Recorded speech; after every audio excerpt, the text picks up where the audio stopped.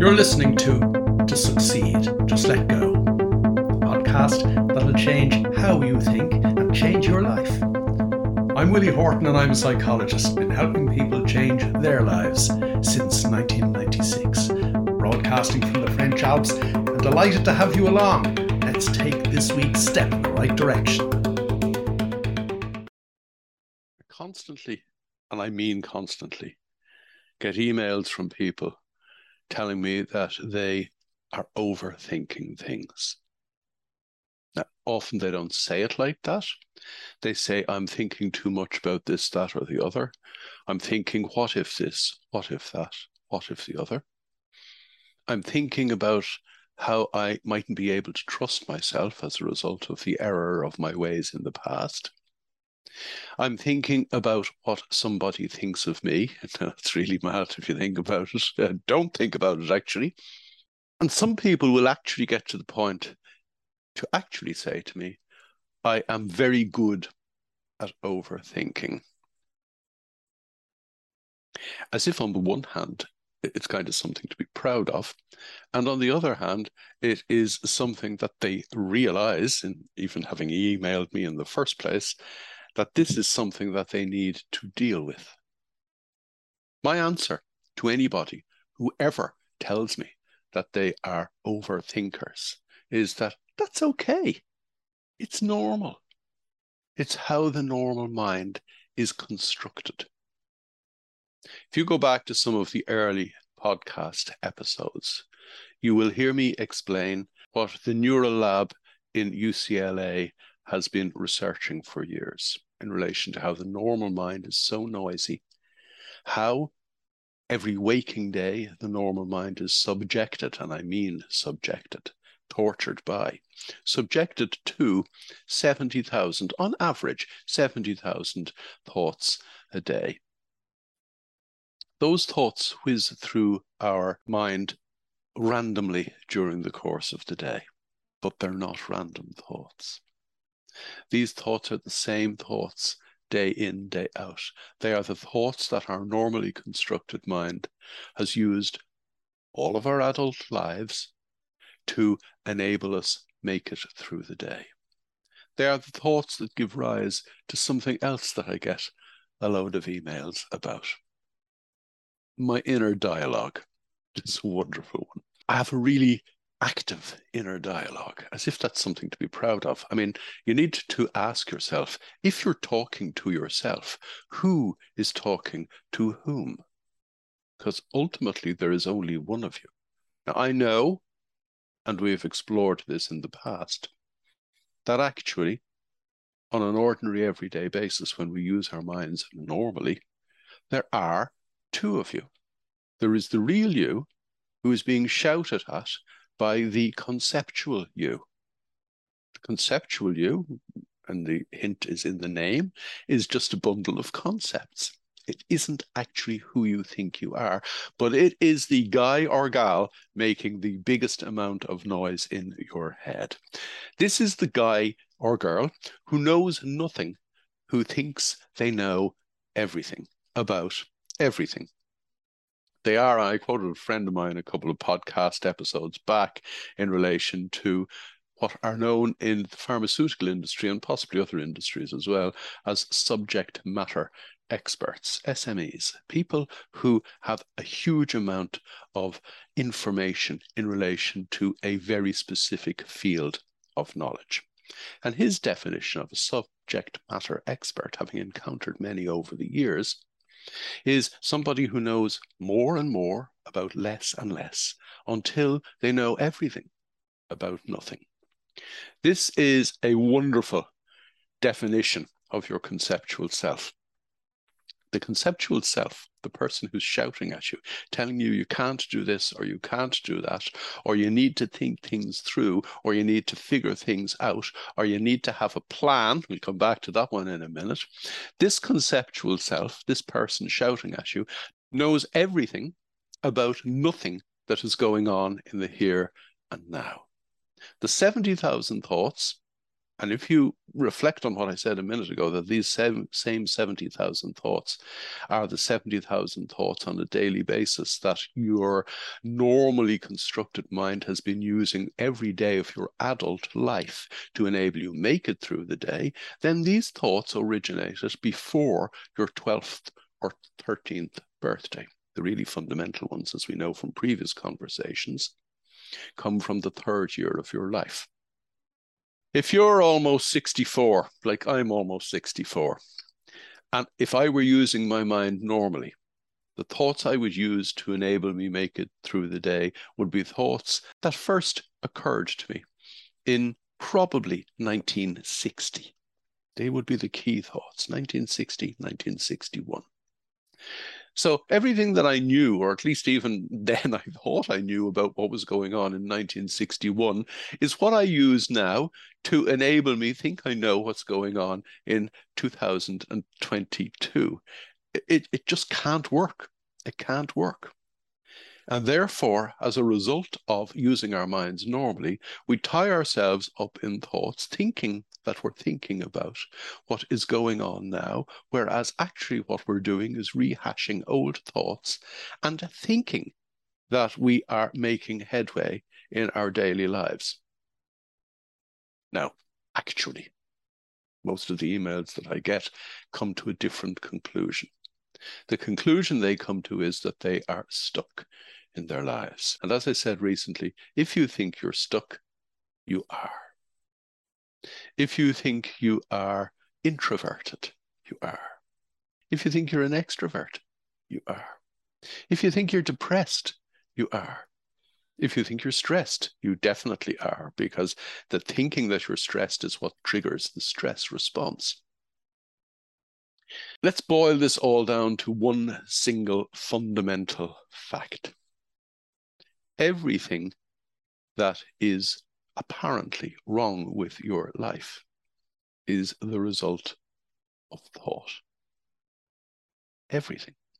I had a conversation a couple of weeks ago with somebody who told me that a very good friend of his was borderline bipolar, and that it was purely a chemical thing. Nothing anybody could do about it other than feed this person drugs.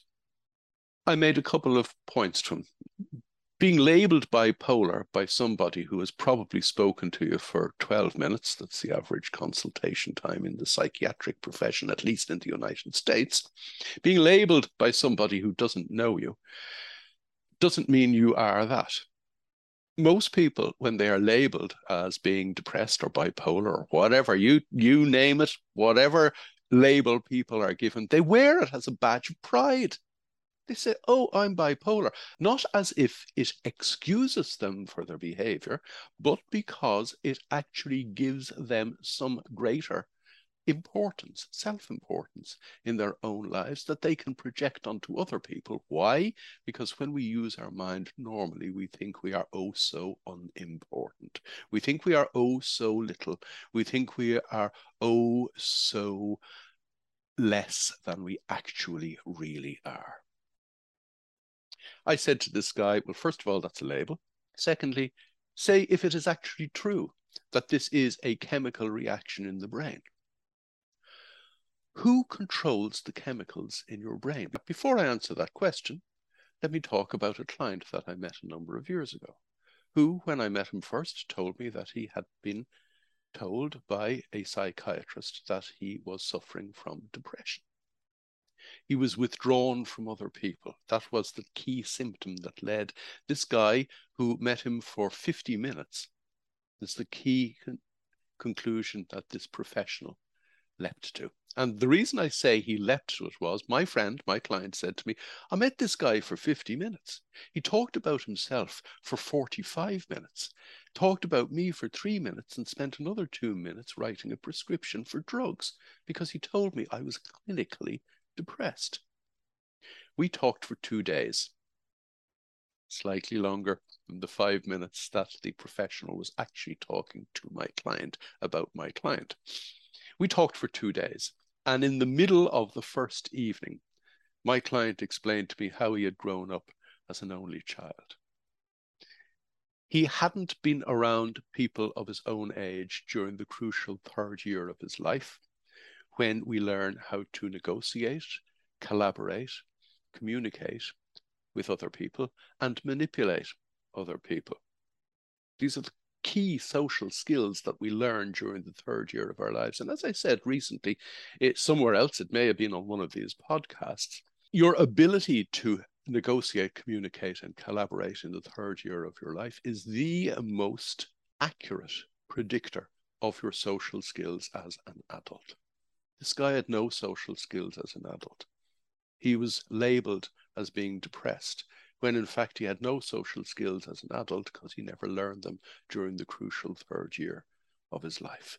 And yet when I met him, he was going around almost boasting about being depressed. It made him feel more important.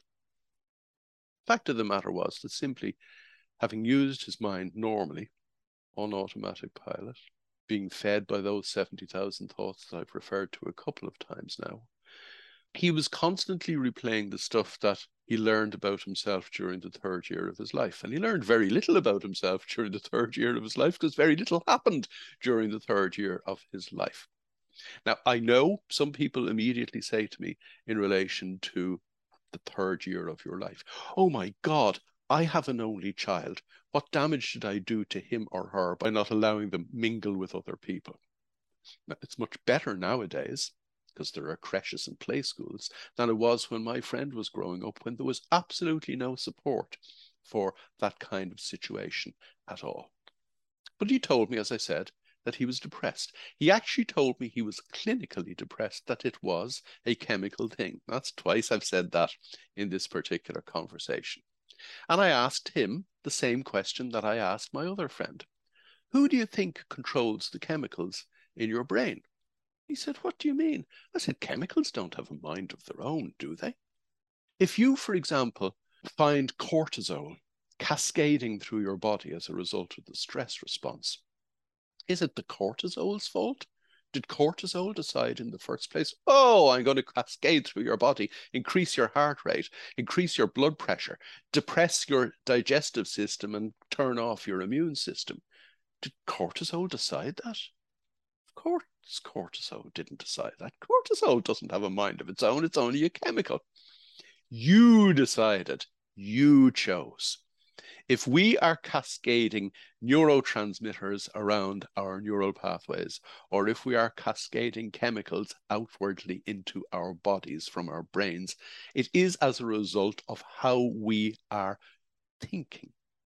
We all have a choice to make moment to moment in relation to how we are thinking. Now, before I go any further, you might say to yourself, as a number of people have said to me over the years, are you telling me that drugs will not cure depression? What I am actually telling you is that depression is not an illness. Depression is the construct of thought. There is a wonderful book called Depression is Not an Illness, It is an Emotion, by a number of Irish psychiatrists and psychologists. I'll put a link to it somewhere along the way. I will. Anyway, depression doesn't exist except in the mind of the beholder. Bipolar doesn't exist except in the mind of the beholder. And we know for a fact from previous conversations, because we've gone into it in such great detail and depth, that stress doesn't exist except in the mind of the beholder. So if you are suffering from any of the above, or a load of other stuff, it's all as a result of overthinking. You're not suffering from these things at all. You only think you are suffering from these things. As I say that, a conversation with a client from a number of years ago springs to mind. Somebody who was suffering from, or at least had been told he was suffering from, all manner of mental illness. He was actually told he was suffering from mental illness. He asked me, are the 70,000 thoughts in my mind so much bigger and worse than everybody else's? I said, I'm sorry to tell you this, that you're not unique. You're not even special. Your 70,000 thoughts are pretty much like anybody else's 70,000 thoughts. It's just that you're very good at paying attention to your 70,000 thoughts. And this brings us to the nub of the situation. This brings us to the crossroads at which we find ourselves in every now, every day. This brings us to the key decision that you need to make moment to moment, or the key choice that you need to make moment to moment. The choice is simply this.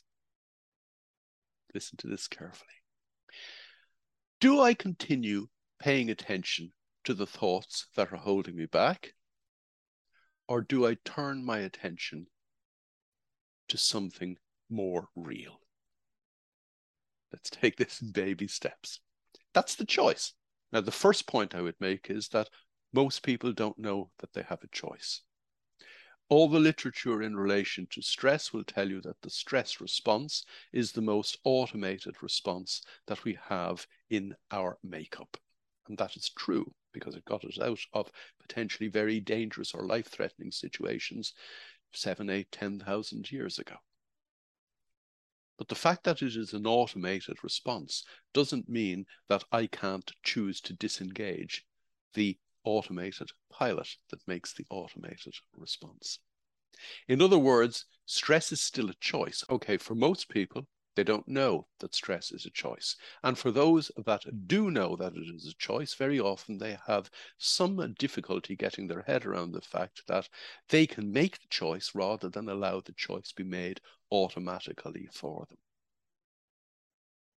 So really what I'm saying in relation to that apparent digression is most of the literature, a lot of the so-called experts that we've kind of alluded to earlier on in this conversation, most of the literature will tell you, yes, these things are going on. They're going on in your head and they're going on in your head and they're going to continue going on in your head anyway, because they're things that your brain is designed to do. Your brain is only designed to do that as long as you allow it to continue behaving that way. Because one of the great advances in neuroscience over the last 20 or 30 years is that we now know that you can restructure your brain so that it behaves in the way you want it to behave in your life. And this all starts with the little crossroads, and really only is a little crossroads, that I mentioned a couple of minutes ago. In this moment, you have a choice. And the choice is, do I continue being an overthinker?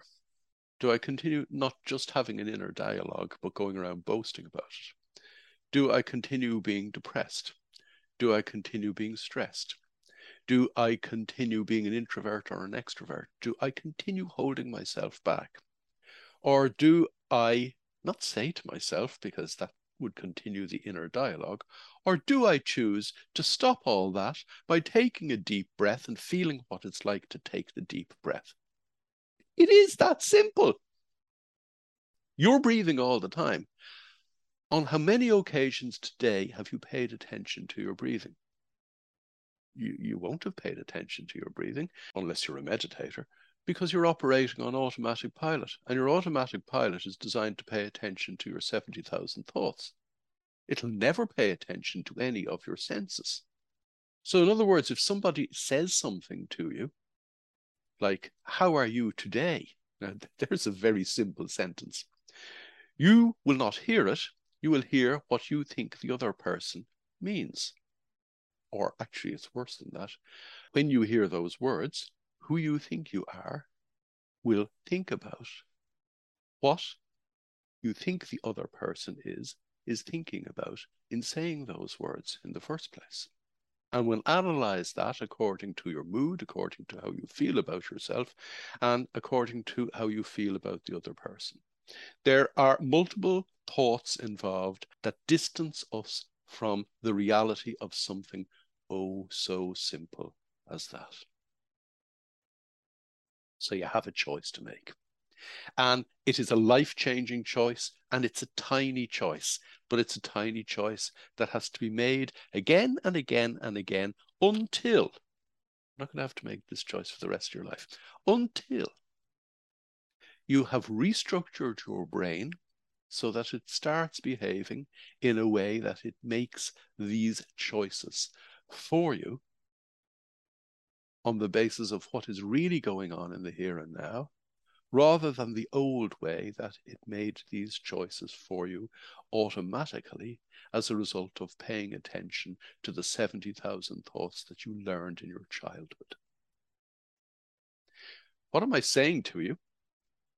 I'm saying to you, first of all, that you need to meditate. You need to learn to pay attention to what some or all of your five senses are actually telling you. That's all meditation is at the most basic level. Meditation is what Jon Kabat-Zinn in the University of Massachusetts Medical School calls coming to your senses. Actually seeing what's going on, rather than looking at something and think you know what you're looking at, or hearing what is being said, or hearing the sound of the birds. You know, people have said to me over the years, after having meditated for a couple of weeks, I remember getting a call from somebody many years ago, this guy called John, and he said, I can hear the birds singing. I said, John, the birds are singing every morning. It's just that you're hearing them for the first time. He started paying attention to what he was seeing, feeling, hearing, smelling, and tasting. That, at its most basic level, is what meditation enables us to do. It enables us come to our senses. What does that actually mean for us in our daily lives? It means that I now have the ability to choose to pay attention to what is actually going on in the moment as being experienced by my five senses, as distinct from my mind automatically paying attention to the 70,000 thoughts that divorce me from the reality of the moment, hold me back, and send me down the vortex of depression, stress, and all that bad stuff that we talked about earlier on. In other words, it is a complete game changer. It will change your life straight away. I'm not saying that it will change your life straight away, once and for all. Otherwise, I wouldn't have said a minute ago that there's a little choice you have to make again and again and again. You could meditate first thing in the morning and be the picture of peace and calm and Zen-like being in the moment, and an hour later be all over the place as a result of something that has happened to you, or actually something that you did to yourself as a result of reverting to your normal way of thinking. You know, people often say to me, if there's nobody else around to distract me, I'm very good at distracting myself. And indeed, there's a load of science and research over the last 40 or 50 years to say that is what we will ultimately do if nobody else is around to distract us. We'll drive ourselves demented. But that's only when we're using our minds normally. So what you need to do is meditate every morning, because that's the basic. If you don't get the basics right, you're going to get nothing else right in your life. And then during the course of the day, you need to do what I said a few minutes ago that you needed to do. You need to stop and breathe and notice how that feels. Or if breathing doesn't turn you on, and it doesn't turn some people on, you could stop and listen. Actually listen to what's going on. Or you could stop and feel. You could rub the palms of your hands together and feel what that is like. There are a variety of different ways in which we can use the five senses that we have at our disposal to come to our senses in the moment. The minute you start doing this, you start sending neural traffic down different pathways in your brain. And the minute you start putting your brain to a new use, the brain will facilitate that new use by restructuring itself.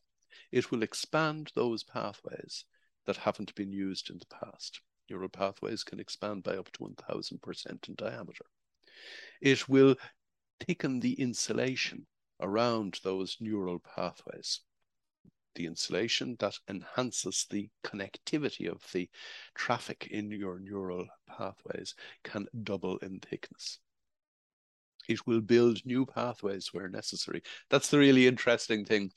It was thought for years that only very young children had so-called stem cells in the brain. In other words, cells that could create new neural pathways. We now know that even people in their 70s have stem cells. The brain will create new neural pathways where necessary. So the minute you start meditating, this process of reconstruction in your brain kicks off. And the minute it kicks off, it is going to be built upon day by day, moment by moment, that you make the right choice. And the construction will not be stopped or reversed as a result of you failing to make the right choice now and again. You see, people often say to themselves or say to me, oh, I didn't meditate this morning. And first of all, I know, because I can see it with my very eyes now, the results of not meditating this morning. But I didn't meditate this morning. Is that going to set me back? No, it isn't. It isn't, because you're building all of the time. And every time we make one of those little choices at these little crossroads that we encounter day to day, moment to moment, every time we make that right choice, we further enhance our ability to make that right choice with a decreasing need for ourselves to actually decide to do it. In other words, the more you decide to do it yourself at the outset, the sooner you will get to the point where you will start doing it for yourself effortlessly. Our lives are lived in moments. We often look at the grand scheme of things in our lives and think we need plans. I mentioned that earlier on. I forgot to come back to it in this episode, so I'll come back to it in next week's episode. We think we can figure out how we can get from where we are to where we want to go. And most people, actually using their minds that way, looking back with the benefit of hindsight, realize that that isn't how it works at all.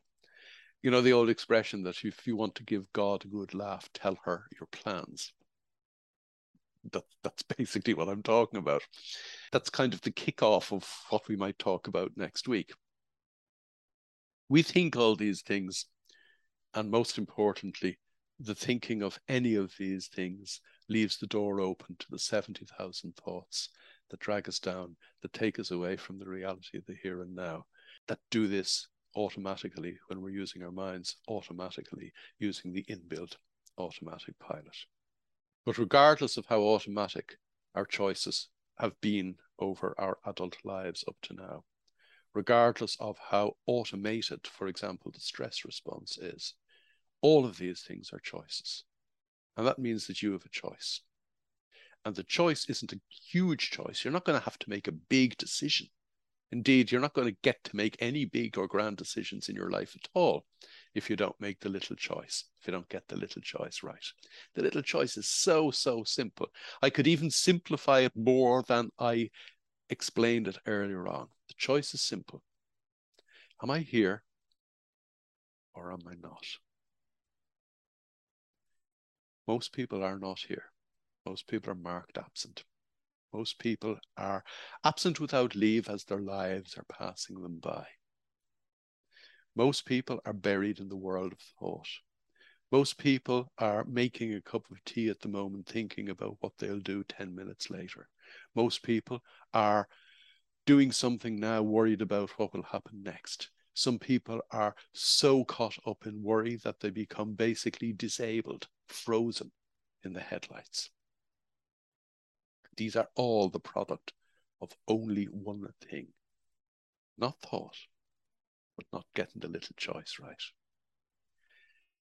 That is the key message from this episode. We have a single choice in life. We only have one decision that we need to make in life. Everything flows from getting this decision right. So, right now, are you here or not? And as this day progresses, ask yourself, am I here or not? And you know what? Even if you, and this is quite likely or very likely for the normally minded person, even if you discover that you're not all there when you ask yourself that question, that's self-awareness. So in other words, you've brought yourself back to the reality of the moment. It is as simple as putting one foot in front of the other, moment to moment, during the course of our day. Because, as I said earlier on, our lives are lived in moments. And we'll talk about the folly of plans next week.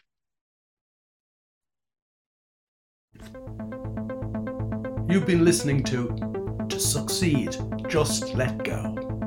To get involved, join me in my Facebook group, Strange catchy enough called To Succeed, Just Let Go. And for more information, visit www.willie-horton.com.